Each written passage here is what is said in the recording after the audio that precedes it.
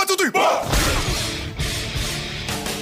This is Buccaneers Total Access with head coach Todd Bowles. Hey, that's a hell of a job coming down here beating a good football team. Three-step drop, throws toward the end zone. Caught ball, touchdown Tampa Bay. Mike Evans reaches up with one hand and grabs it in. Brought to you by Advent Health. No matter what helps you feel whole, swimming, laughing, or finding peaceful moments in your day, Advent Health is here to support you with world-class expertise and whole person care. Because feeling whole always begins at AdventHealth.com. Fire the cannons! Now your host, Bucs team reporter Casey Phillips and head coach Todd Bowles. Welcome into the Todd Bowles Show. Casey Phillips here with head coach Todd Bowles. I imagine you've coached and played a lot at this point, so you're probably kind of hard to surprise. But did this outcome surprise you?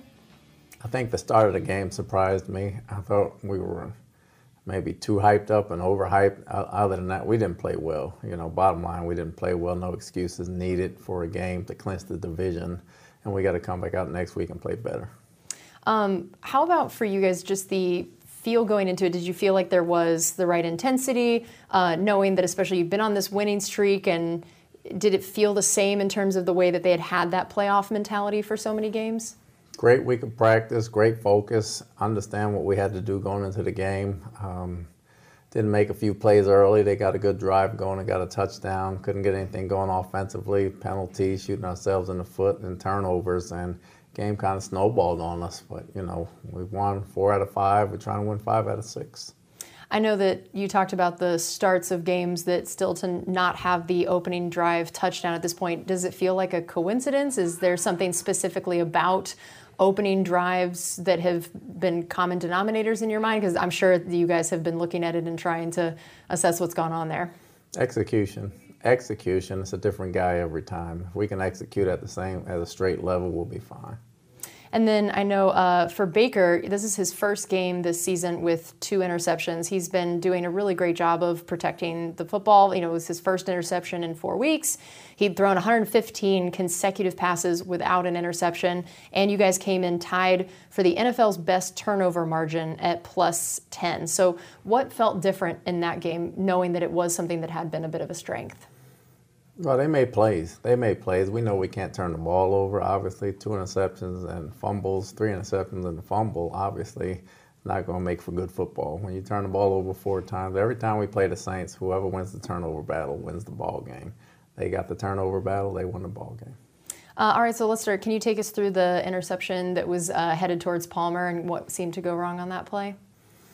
It was a bootleg. He got a rollout. I think he threw it off balance, had more air under it than he liked. Trey had to come back to it a little bit.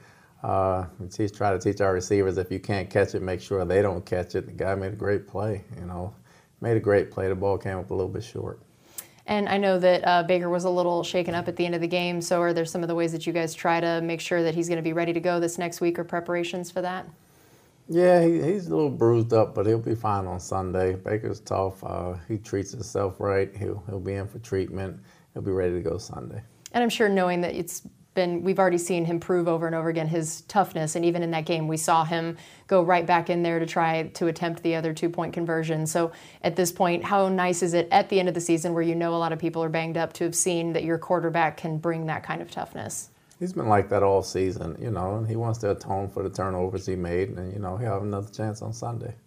And I know that he also tied his career-high 27 passing touchdowns this season. What do you think has let him hit that mark this year in this system with this team? What has clicked so well between Baker and the Buccaneers to this point? I think him and Dave have a great communication system going. I think he's got some players around him with Mike and Rashard and Chris, and Kay's done a great job, and Palmer's done a great job. He's got a lot of guys around him. The system fit him very well. He's very comfortable when he came in, and, you know, he's taking advantage of it.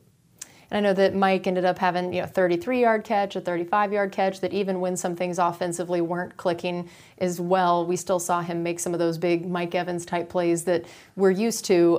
So take us through those 2 plays specifically and what seemed to work well. Oh, they doubled him constantly. He was able to wiggle away on those 2 plays where they didn't double him right there, and he made some plays. And then I know he passed Calvin Johnson for the 6th most receiving yards by a player through his first 10 seasons. Why does he seem to be able to produce big yardage in particular, no matter what else changes around him, whatever else is going on? Why is specifically yards a stat that we know he is so consistently good at? Competitor, big-time competitor, has a huge catch radius. You know, he's 6'5", his catch radius spans almost like an NBA center, and he can go after the ball. Very, very meticulous about how he does things, and again, he's a great competitor. If it's anywhere close, he feels like the ball belongs to him.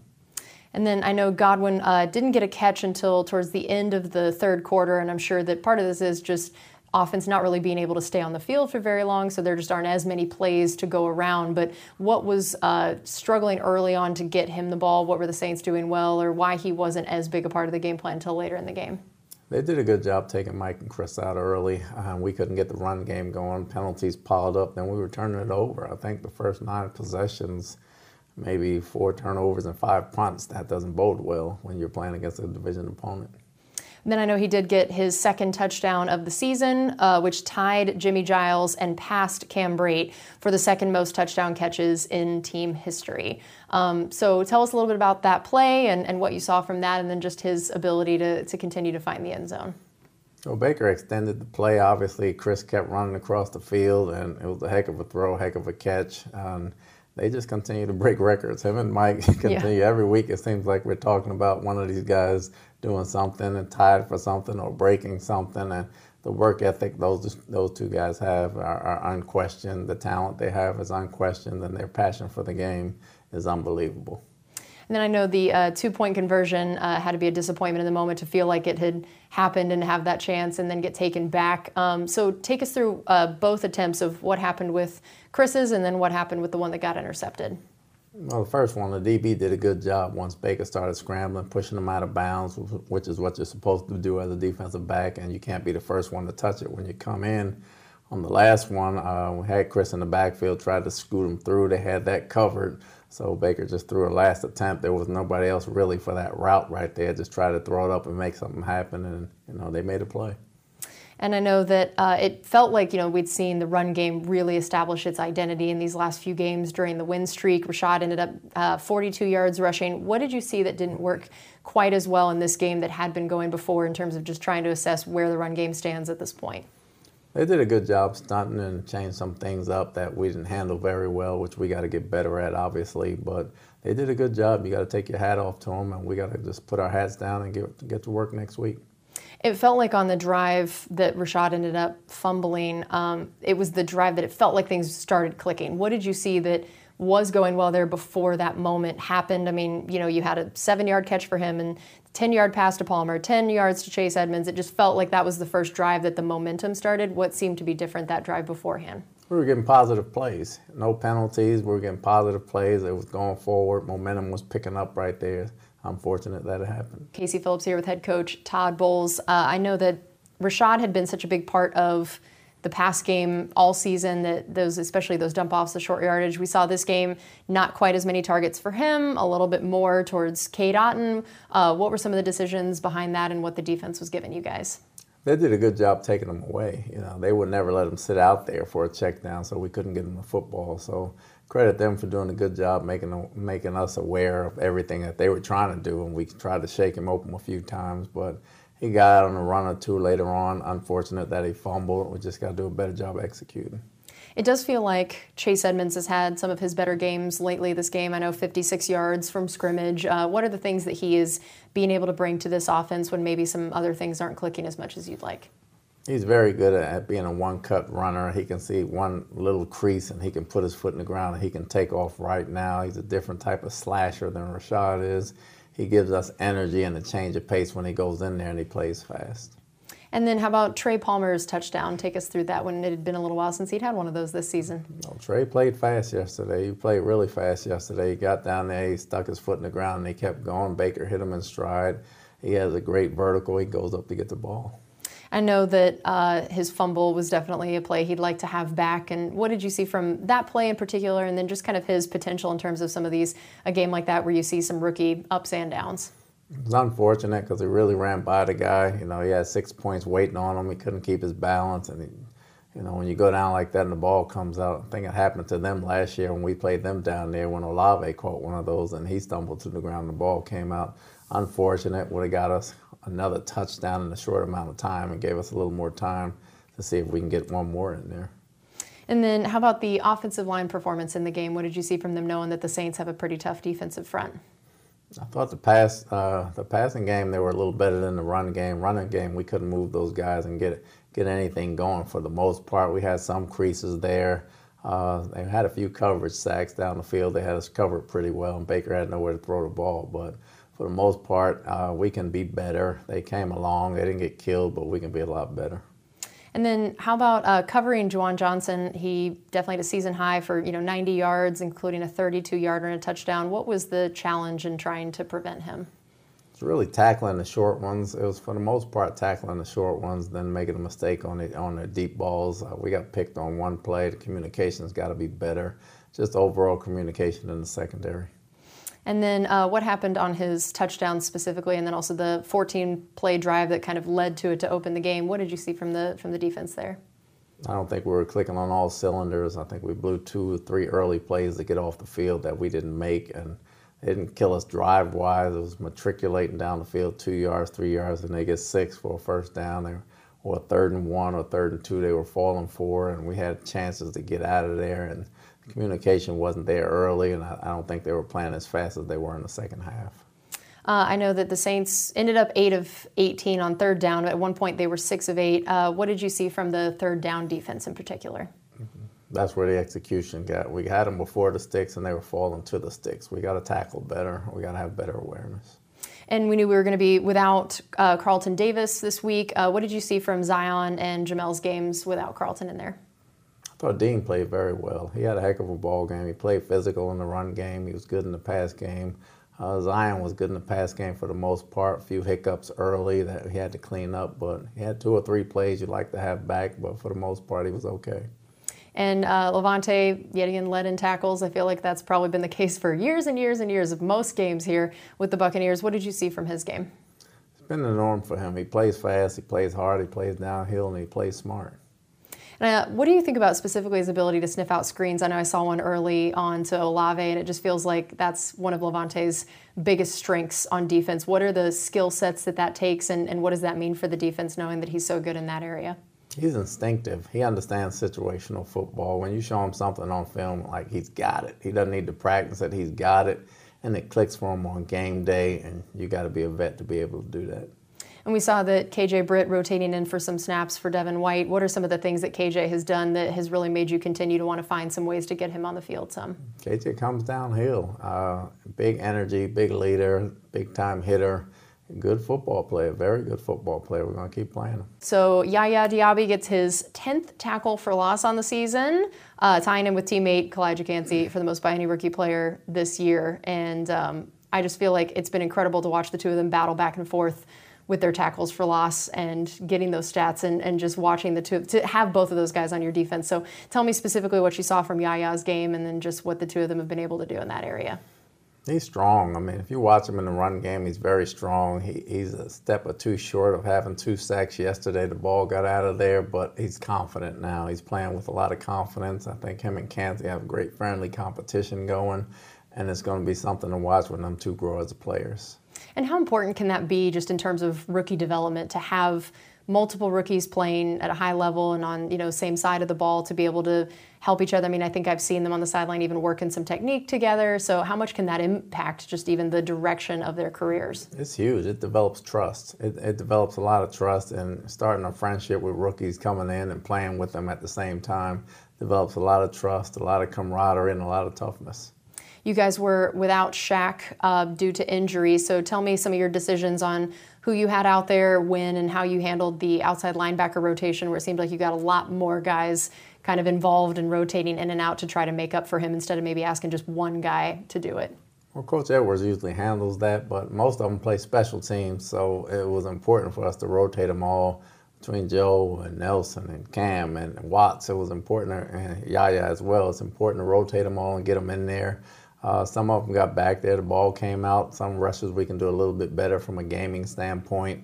I think one of them, Watts, I think a third down he gave up. He was real close to making the play that we got to get that play made. But those guys play hard, and with the ball coming out, we like to get more sacks right there. But they controlled the game. They kind of ran the ball a little more and wouldn't let Carr just open up and let us get after him. So we kind of had to make do.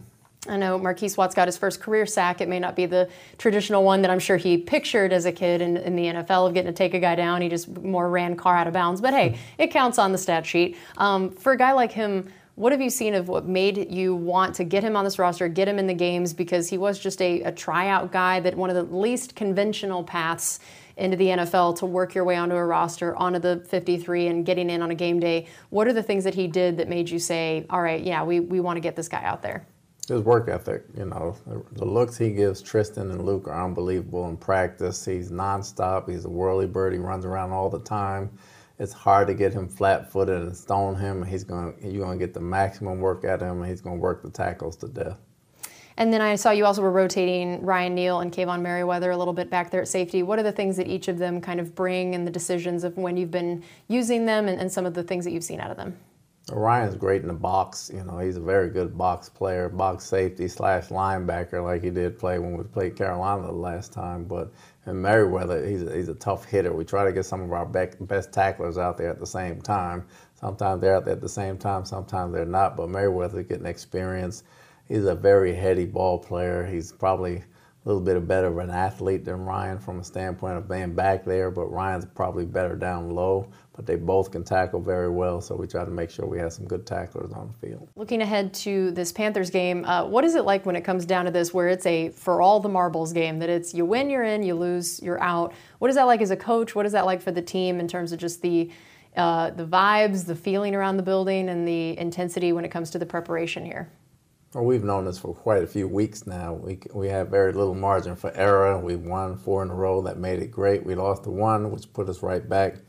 We're still in the driver's seat, but at the same time, we got to play well. We got to show up. We got to execute, and we got to get in the dance. What are the biggest takeaways that you remember from the first matchup against the Panthers? They had a chance to go down and win it at the end. It's a very tough team. Anytime you play a division opponent, you throw the records out the window. Obviously, I think the quarterback got out the pocket some. They hit Baker a couple times in the second half. I thought we made some big plays, but I don't think we were consistent. We were lucky to come out of it with a win. We got to be more consistent for 4 quarters to beat them this time. And as of the time of us recording this, we know Bryce Young was a little banged up. I don't know what his availability is going to be like. So a Bryce Young-led team, an Andy Dalton-led team, what are some of the big things that would be different with that, or that in terms of how these matchups could look with your defense?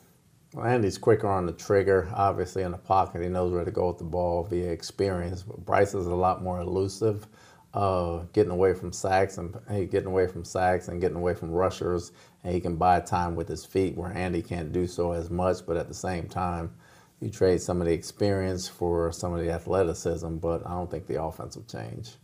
And looking at knowing it has been a couple wild weeks for them where they've got their high-scoring game against the Packers, they've got shutout then against the Jaguars. That's a pretty yo-yo kind of a experience on offense for them. For you looking at that, what are the biggest things that you've noticed about their offense or are able to even take away from that as you study film when it's their highs and lows of the season? Well, we know they have playmakers and they have a huge offensive line. So defensively, we just got to play ball. I mean, we got to play ball defensively and try to hold them and limit them as much as we can. And offensively, we got to block them up front. They got some Pro Bowlers up front, and they're ball hawks in the secondary, but we got to block them up front to win this ball game. Yeah, what are the biggest things that stand out to you about them in the trenches, offensively and defensively? Like I said, offensively, they're huge. They're huge, led by their 2 tackles. They're very huge up front. They can move bodies. They can move piles. And defensively, between Brown and Burns, they got 2 Pro Bowl defensive guys out there that can get after the passer, and Frankie Louis does a heck of a job in the middle, and their corners are extremely fast, so we got to make sure we don't turn it over. We got to make sure we can open some holes, and we got to play 4 quarters. Yeah, what would be the one thing you would most want to see out of this team to know that they've bounced back the way that you wanted them to from this last loss? A fast start and then continue that for 4 quarters. All right, well, Coach, thank you as always for your time. We really appreciate it, and good luck against the Panthers. Thank you. Coming up next on Buccaneers Total Access, we will have Director of Performance Science Dave Hamilton, brought to you by Advent Health. This is Buccaneers Radio. Buccaneers Total Access, brought to you by Advent Health. Pressure coming up the gut, and Prescott goes down. He's sacked for the first time of the game. Devin White, linebacker blitz. Now more with head coach Todd Bowles and Bucs team reporter Casey Phillips. Welcome back into Buccaneers Total Access. First half of the show, we had head coach Todd Bowles, and now I am so excited to be joined by Director of Performance Science, Dave Hamilton. Dave, thanks for being with us. It's a pleasure as always. You know, every week we have an assistant coach of some sort come on here, and everybody kind of knows, oh yeah, you know, the DB's coach, quarterback coach, whatever. I feel like you probably have a job that, a lot of people don't even know exists on this team, and then they hear Director of Performance Science and wouldn't really know what that meant. So it's really cool to get a chance to hear about something behind the scenes a lot of people don't even know happens. So let's just start with, how did you get to this role? What's sort of your background and what leads you to this place? I started off myself. I played rugby semi-professionally back in the UK. I did my degree in sports science, and then from there I did my master's in Edith Cowan in Australia, which is also in sports science. And then very early on I was fortunate to get a role with the English Institute of Sport, which is basically the organisation that helps prepare all the Olympic teams in their endeavours towards podium or qualification for the Olympics. So I did that for Athens, up until Athens 2004. And then I was over in the Middle East as a head strength and conditioning coach for Aspire Academy, which is kind of a national academy where they try and get young talent and then very quickly help them get to the pinnacle of their careers through like a long-term athlete development program kind of philosophy. So I did that and then came back and I was the head of physical preparation for the Great Britain hockey team. We were then the first Great Britain team to medal in 20 years, like actual team sport. That was quite an achievement, I think, with historically what had happened with that team. And then that was for home Olympics in London 2012. After that, the USA team reached out to me, and I took a role as Director of Performance Science for the USA Olympic team. Went to Rio. After Rio, ended up in Penn State. Worked with their football program, but the role was predominantly overseeing all 31 teams at Penn State, and with the remit of trying to implement that Olympic model within the collegiate system. So challenging best practice, working with medical, strength conditioning, nutrition, to really kind of refine our approaches and think about how we can best serve the student athlete. In 2019, I was fortunate to get approached about a potential position here, which I then applied for and then subsequently got, and I've been here for the last 5 seasons now. That's incredible. I have to imagine also, are you considered a traitor now that you've gone to the other football, being from England, that we're the other football? Maybe if people knew, but people don't really know I'm here, so it's not really affecting anyone, Yeah. I don't think. Yeah. I imagine also the Ted Lasso references went up significantly in the last few years. It's a great show. Yeah. I really like the way they did that show, the way they kind of take that American humor with the British humor. I think that's why it's so successful. That's great. I love it. So for you, now that we know the kind of the background of how you got here, what do you feel like the role, if you were to explain to someone, okay, what does this role include here? What all do you touch? What all are you involved with? And what does your sort of day-to-day look like? Yeah, when I first started the position, it was a new department. So the owners and the GM kind of had this vision of setting up this performance science or sports science department. And really it's a case of trying to work with all the performance staff from nutrition, strength conditioning, medical, as well as the coaches to basically remove subjectivity from some of our performance decisions. So rather than it being that kind of subjective thought and process, are there any data or metrics we can collect that help define or make better decisions? So with the medical world and the overall picture, it's a case of how do we reduce injuries. So to do that, we do a lot of profiling very early on in the year with medical and strength conditioning to identify which athletes potentially are at injury risk, and we'll use some diagnostics, strength diagnostics, to establish if there's anything that we can fix. Another area is working with strength conditioning to really understand what are the physical qualities that make a player effective on the field. So every position has different physical demands. And so trying to deconstruct those demands a little bit can help us prioritize certain training stimuluses out of season, in season, to help them be successful on the field. And then the big sports science piece where you have more interaction with the coaches is around kind of management, helping the athletes arrive on game day ready to perform. So understanding player load, understanding how the players respond to that load, and really kind of taking into account that every individual responds to a stimulus in a different way. So every kind of physiological poke will result in some kind of physiological response, but the individual will respond slightly differently. So what we do is we try and develop markers within our program, whether it's wellness, whether it's looking at neuromuscular fatigue, whether it's looking at biomarkers within the athlete to see how they're responding to all these loads. And then if you think of the season itself, we've then got to have conversations with coaches and positional coaches to try and manage our athletes so that, again, they're kind of ready to perform. Sometimes we want to work our athletes super hard, but as a result of that work, there's a consequence to that. So it's that fine line of balance. So very early on in the year, our focus is on the individual. We look at the way we're programming, and it's a conversation about Casey and her reps and how we can modify her rather than the team as a whole. As you get more towards the middle of the season, you start to shift more towards positional groups. This position group is getting a little bit more work than the others for whatever reason. Wide receivers, O-line would be a good example of a group that tends to get a little bit more work with the way that we practice. And so we look at that as a bigger group to try and modify if necessary.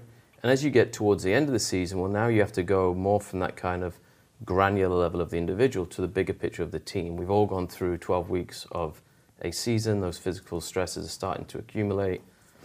So now we'll start to make more grander decisions around how the team perhaps needs to be managed towards the end with our practice load and travel and the rest that comes into it. That's so interesting. We're talking to Director of Performance Science, Dave Hamilton.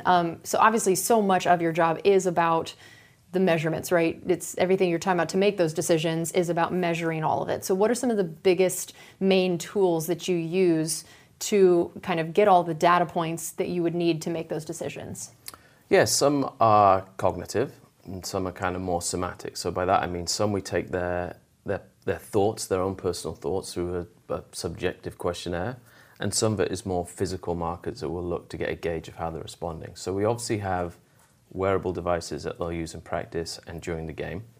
Those devices are used to tell us how far someone will move, how fast they do it. It's called time motion analysis. So by default, if I know where you are at a certain time, I can then calculate how fast you ran, how many times you accelerate or decelerate, some of the explosive actions we can look at through G-forces. That's all within the unit that they wear during practice.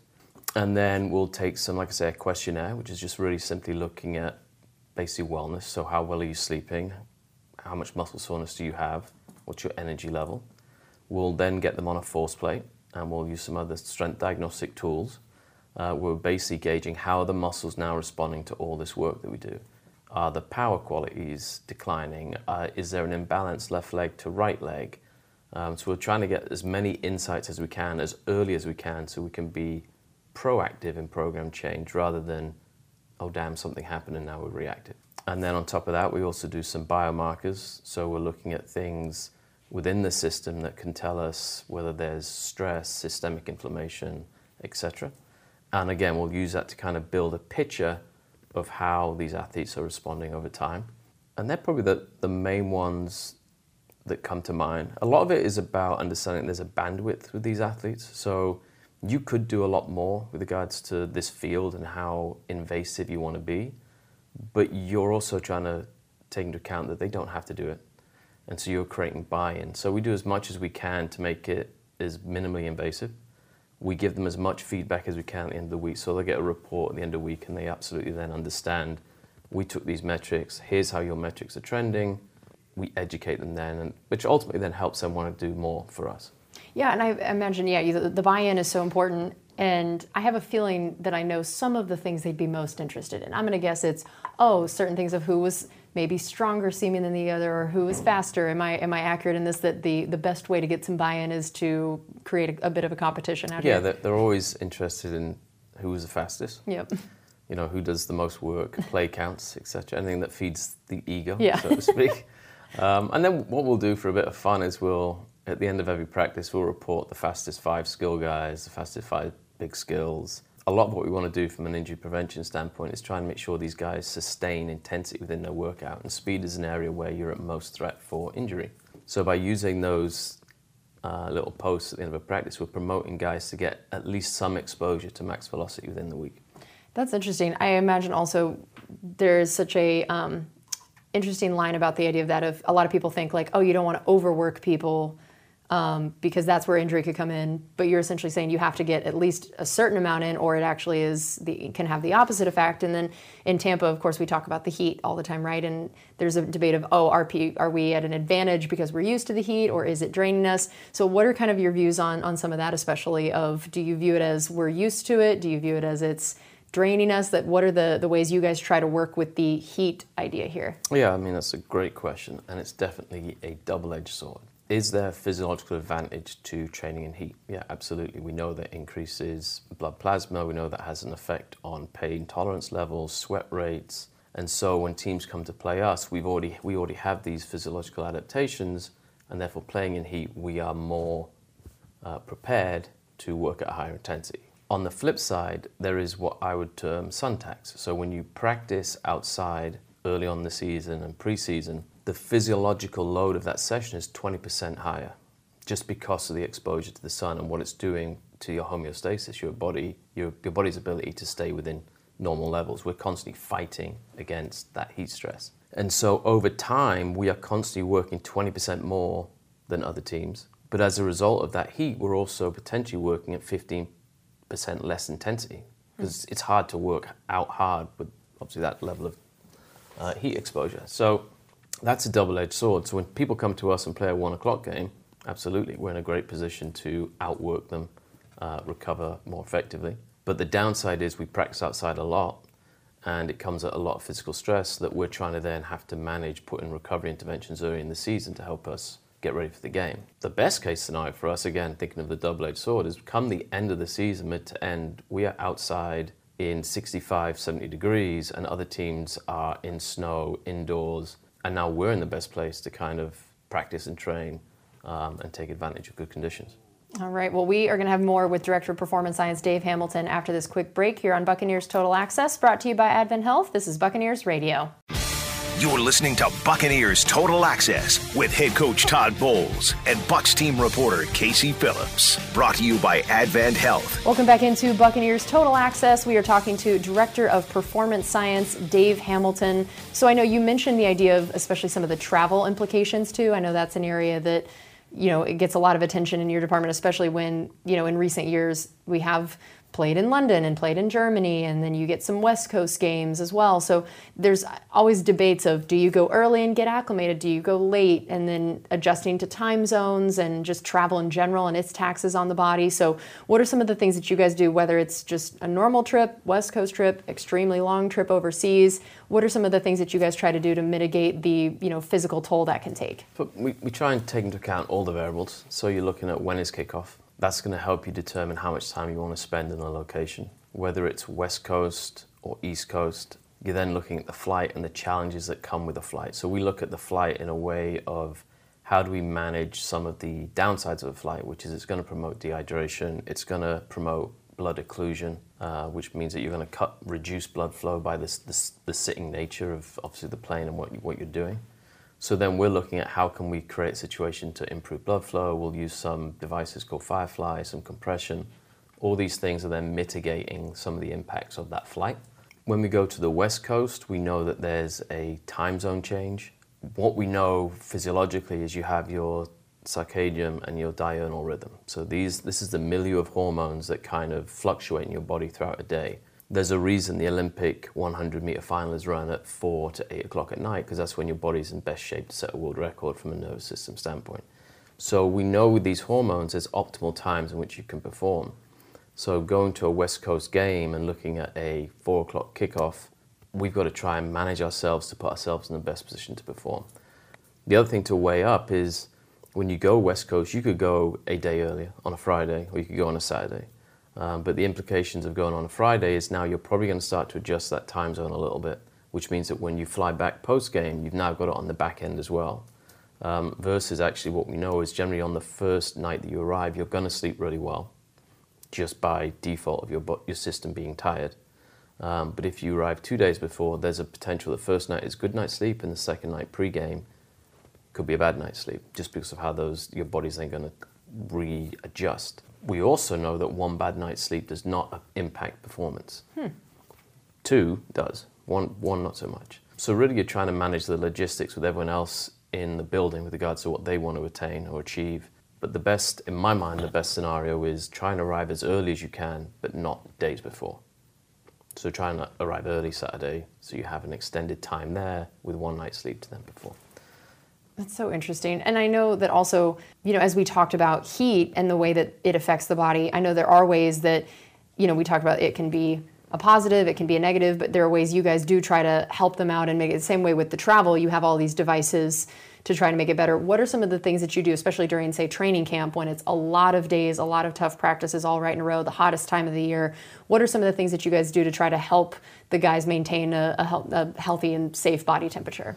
Yeah, so we have a couple of modalities that we'll use. I think fundamentally it's important to understand that we do want the guys to have heat exposure. And typically the rule of thumb, and what the research shows, is 40 minutes of heat exposure is enough to create the physiological adaptations, and having them 14 to 16 days within a month is enough to kind of see extended or beneficial changes. So once you've got that, outside of that, now we want to try and, again, mitigate too much heat stress at Suntex.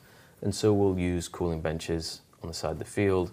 We'll use skull caps with, cold skull caps. We'll use neck cooling pads. We will use handheld devices that are called AVA tubes.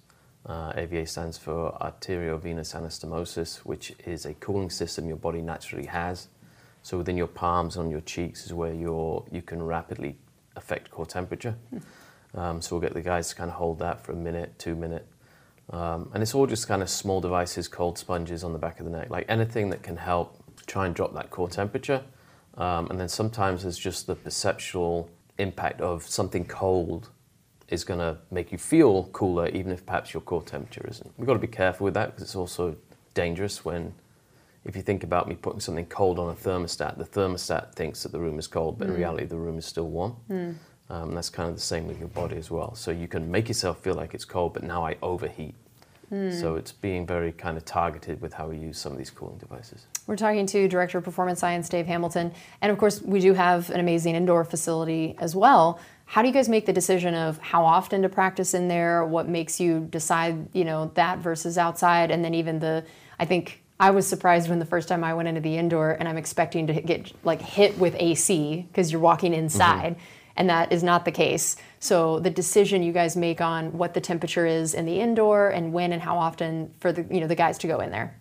Yeah, obviously it all comes down to Coach Bowles and how he wants to manage the team with regards to these insights. I kind of see us as we read the news, we give him the insights and what are challenges, how the team are responding to all of it. Ultimately, he will make a decision on when and where we kind of take the modalities to a point where he's comfortable. Going indoor does change the dynamic a little bit. If we're playing outside, we're going to want to stay outside as much as we can.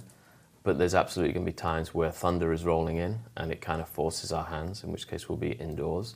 But for the most part, it's coming down, understanding that equation of how much work can we tolerate outside, 3 practices on the bounce, 4 practices on the bounce in preseason, and when does it make sense to make one of those indoors? So now we're getting our work done, but we're just alleviating some of that unnecessary stress. So typically what we will do in conversations with Coach is try and tactically periodize when we might go indoors to alleviate some of that load in preseason. You mentioned just even talking with him, other coaches, other people on the staff. A huge part of your role is working with so many different people to kind of have everybody on the same page. How about, let's start with maybe the training and medical staff. What are the ways that you guys tend to work together and try to communicate about things? Yeah, so a lot of that is based on injury prevention and then obviously return to play. So we'll have a lot of kind of diagnostic tools that we can use to help mark how athletes are responding or recovering from an injury. And we use those same tools occasionally to try and, like I said at the beginning, kind of profile an athlete and identify if they're at risk of injury. And then from there, we're working as a team to modify a program to remove all those threats and improve strength or whatever kind of qualities we need to adapt within the athlete. We're there at the beck and call of the trainers to kind of help whenever they need internal external rotation of a shoulder that was subluxed at the weekend, and now we're 2 weeks in and we want to see how it compares to the other arm. Anything with an ankle where we want to get a test of soleus or gastroc strength and compare left to right. So we can kind of be very bespoke with how we do the diagnostic tool and kind of use the devices we have to get very specific measurements for them as we work through a rehab program. And then how about the strength staff and weight room staff? What are some of the ways that you guys work together? And then even how, your diagnostics can influence what they do, but then even seeing what people are doing in the weight room influencing what you guys are learning. Yeah, we all work very close, kind of ultimately at the cold face with the athlete, making sure we create the best program for them. So with strength conditioning, we're really looking at how much work athletes have done in the week, how much game time they got, and then for that following week, what are the stimuli that they're going to be most receptive to, and what is a stimulus or stimuli that's going to be a challenge to them. And then from there, we'll work as a team to either try and reduce some of the work in the weight room, have a conversation as a staff with regards to coaches to try and modify. We do a lot of our jumps in the weight room, so we're looking at neuromuscular fatigue. We also do a lot of other kind of velocity-based training and strength conditioning stuff we'll do, where we'll take those metrics and we'll try and work together to understand, again, how all these athletes are responding throughout a season to work. Are they showing signs of fatigue? Are they showing signs of development? And it's just a case of working together to kind of manage the group in the best way we can. Mm-hmm. And how about I know there's also an entire nutrition staff that works on that end of things. Is that a group that you're also working with and that you guys are collaborating on things? Yeah, for sure. We have DEXAs here. We do body weights every week. So we're working as a team to see how these guys are responding. Like, are they gaining weight? Are they losing weight? What's their pre and post weights after practice in the heat? Because we want to make sure, working with them, that we're identifying guys that have high sweat rates and that we can obviously then make sure that they get the appropriate electrolytes and fluids in. It's a case, as always, as being a performance team and just working together to understand bigger picture, helicopter view of where the team is at and where we need to kind of put in place little interventions to correct challenges that we see every week, whether it is excessive amount of time outside in heat, or the demands of travel going, like you identified, to Europe, and how we're going to manage that situation. All right, we have one more segment coming up here on Buccaneers Total Access with Director of Performance Science Dave Hamilton, brought to you by Advent Health. This is Buccaneers Radio. Buccaneers Total Access with head coach Todd Bowles now continues, brought to you by Advent Health. Welcome back into Buccaneers Total Access. I am joined by Director of Performance Science Dave Hamilton. You mentioned a little bit about monitoring the individual versus position groups versus the team overall. How is it different or similar between maybe individuals or position groups that are so different? Like, I'm picturing Devin Tompkins and Vita Vea, and like for you, is it the same thing what you do with guys like that, or do you approach things differently for guys that have very different builds on the team? Yeah, you have to kind of approach it different. So to take those two examples, you've got a player that is going to do a lot of high-speed work, cover a lot of high-speed distance with special team roles, and obviously you're talking about Vita, Absolutely, yeah, on the offense. And then you've got Vita on the defense, who has to overcome a lot of absolute force, like total force, over shorter distance. Involves a lot of what we would call rate of force development, the ability to impart force very quickly.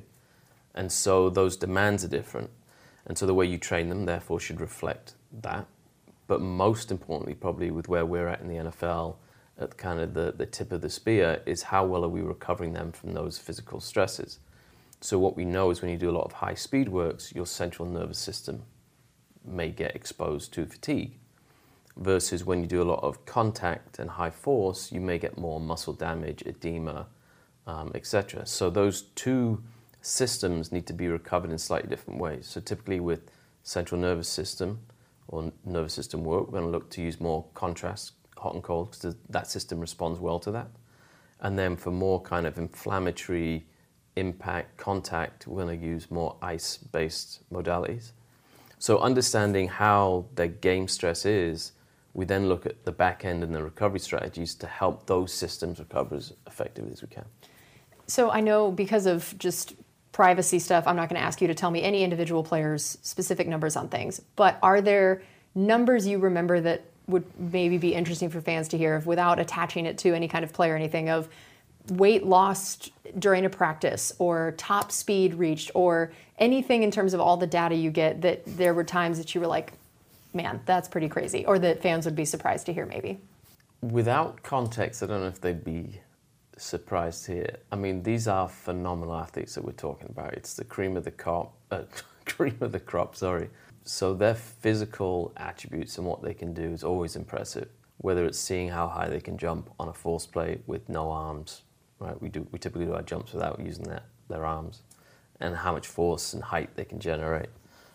Whether it's the distances that they cover at high speed. So having worked with rugby, field hockey, English football, understanding the size of these players and how fast they move and with the level of frequency is impressive.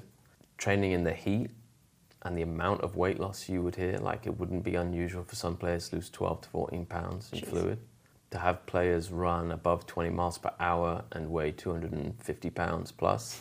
All these things, just the numbers may not mean much, but with anyone who has a background in that area would be impressive. Yeah, that's very interesting.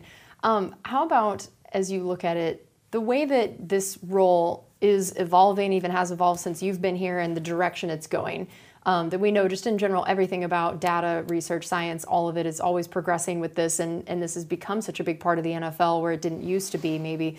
What are the biggest ways that you've seen it grow and change, and the direction you see it heading of how it can affect this game moving forward? Yeah, I think like anything, it's a small cog in a bigger machine. It's not the be-all and end-all. Ultimately, this is a people game. It's about making athletes feel valued. It's about creating a situation for longevity for them and trying to push performance to a place where you can create better outcomes more often. So how do I see it evolving? It's like anything, it becomes more integrated. It's understanding your place within a building. It's helping others be successful at their job. And that's all it is. It's working as a team to ask good questions, try and be inclusive and innovative in the way that we find those solutions. The evolution of it can be dangerous. Like, you become too dependent on data, and in reality, you remove the person from the situation. And there's far too much context around the individuals and team culture and how they respond for each other to get hung up on data. So it can be dangerous. I think the best place is it evolves and it helps other people do their job well. And if it does that, then it's going to be successful. I think if it gets ahead of itself and thinks that it's the answer, then we're going to have some problems. We're talking to Director of Performance Science, Dave Hamilton. How about in the off season when a lot of the guys aren't here? How do you guys try to continue to monitor what guys are doing or how they come back after an off season? And it's obviously, I'm sure, a lot easier for you to do your job when everyone's in the building every day here. So what does the off season look like for trying to maintain an idea of what's going on? Yeah, I think that's probably a big cultural piece. There's not much you can do. You can't mandate that they come in. So if culturally you've created a situation where they like the service they are receiving and they're seeing improvements, then by default they're going to do their best to help perform, and they're going to be around the building. And I think as a group we do pretty well making sure guys get back, but we're not forcing anybody's hand. It's a case of, here's what we offer as a performance staff, and it's here if you want it. So even with the off season, we're not really not allowed to do any monitoring, so we don't get in the way of doing too much of that. Absolutely, you're on the money. Like, we need to understand what they're doing so that when they come back for OTAs and other elements of the program, we have an insight into how they're going to respond to the work we want to put into them. But every time they get back in the building for some kind of mandated period, we'll do our diagnostics with them. We'll do as many assessments as we can to try and build a picture of where they are coming in at that phase of the year. And I've done, a few videos with you, and we've talked about all the different behind-the-scenes things that we can show everybody. And there have been a few things that you've ended up saying, like, hey, we don't really want to talk about this or show this because there's a competitive advantage, which I thought was really interesting. So is that something you guys are thinking about a lot in terms of, I think people would probably just assume, oh, sports science, everybody's getting the same data, everybody's doing the same thing, but you guys are really trying to find ways to maybe either get data or find points of entry that are different than other teams to create part of the competitive advantage. Yeah, I think so. I think that's kind of what you pay for. It's why you hire the people you hire, right? It's like, what experiences can you bring to the table? What approaches do you have to kind of look at a problem and find a solution? So yeah, I definitely think that we are doing a good job to address historical entrenched approaches to football, and I think we're trying to, I like to think that the wheel is round. We're not trying to reinvent the wheel, but perhaps we're trying to make it a little bit smoother. So it's really just little things that we can do to try and make a difference. So I think we're doing a pretty good job, and I think a big part, like I said, is the people you work with. And you know, you can only get so much done if everybody's on the same page. Otherwise, if you're just pulling a rope in one direction, nobody else wants to come, it's futile. So a big piece is the team that we have here and kind of working together for the betterment of the athlete, creating longevity for them, and then trying to make us win more often. And then finally, do you have a moment that maybe is one of your favorites, or where you saw the fruit of your work, guys buying in, something that you can remember of like, this is why we do what we do? I think a lot of it is just the more people come to your door to kind of ask a question. You know, so I definitely see a lot of people buying in, having real interest in the metrics that we look at. Another thing is, because a lot of this is voluntary for the players, like the fact that we have almost 100% completion of all our task requirement is probably a reflection of the guys buying in a little bit. It's more and more every year. So I would say, you know, were we 100% in year one? No. The reality is you've got some rookies who you can influence very early on. And then the next year you get another group of rookies, and now you've got 2 years of rookies. And you know what I mean? So by the time you get to 5 years, a vast majority of your team have come through, and this is all they've known, versus when we first got here, you're trying to convince people that it's going to be useful. So yeah, I think the evolution of it has kind of looked after itself.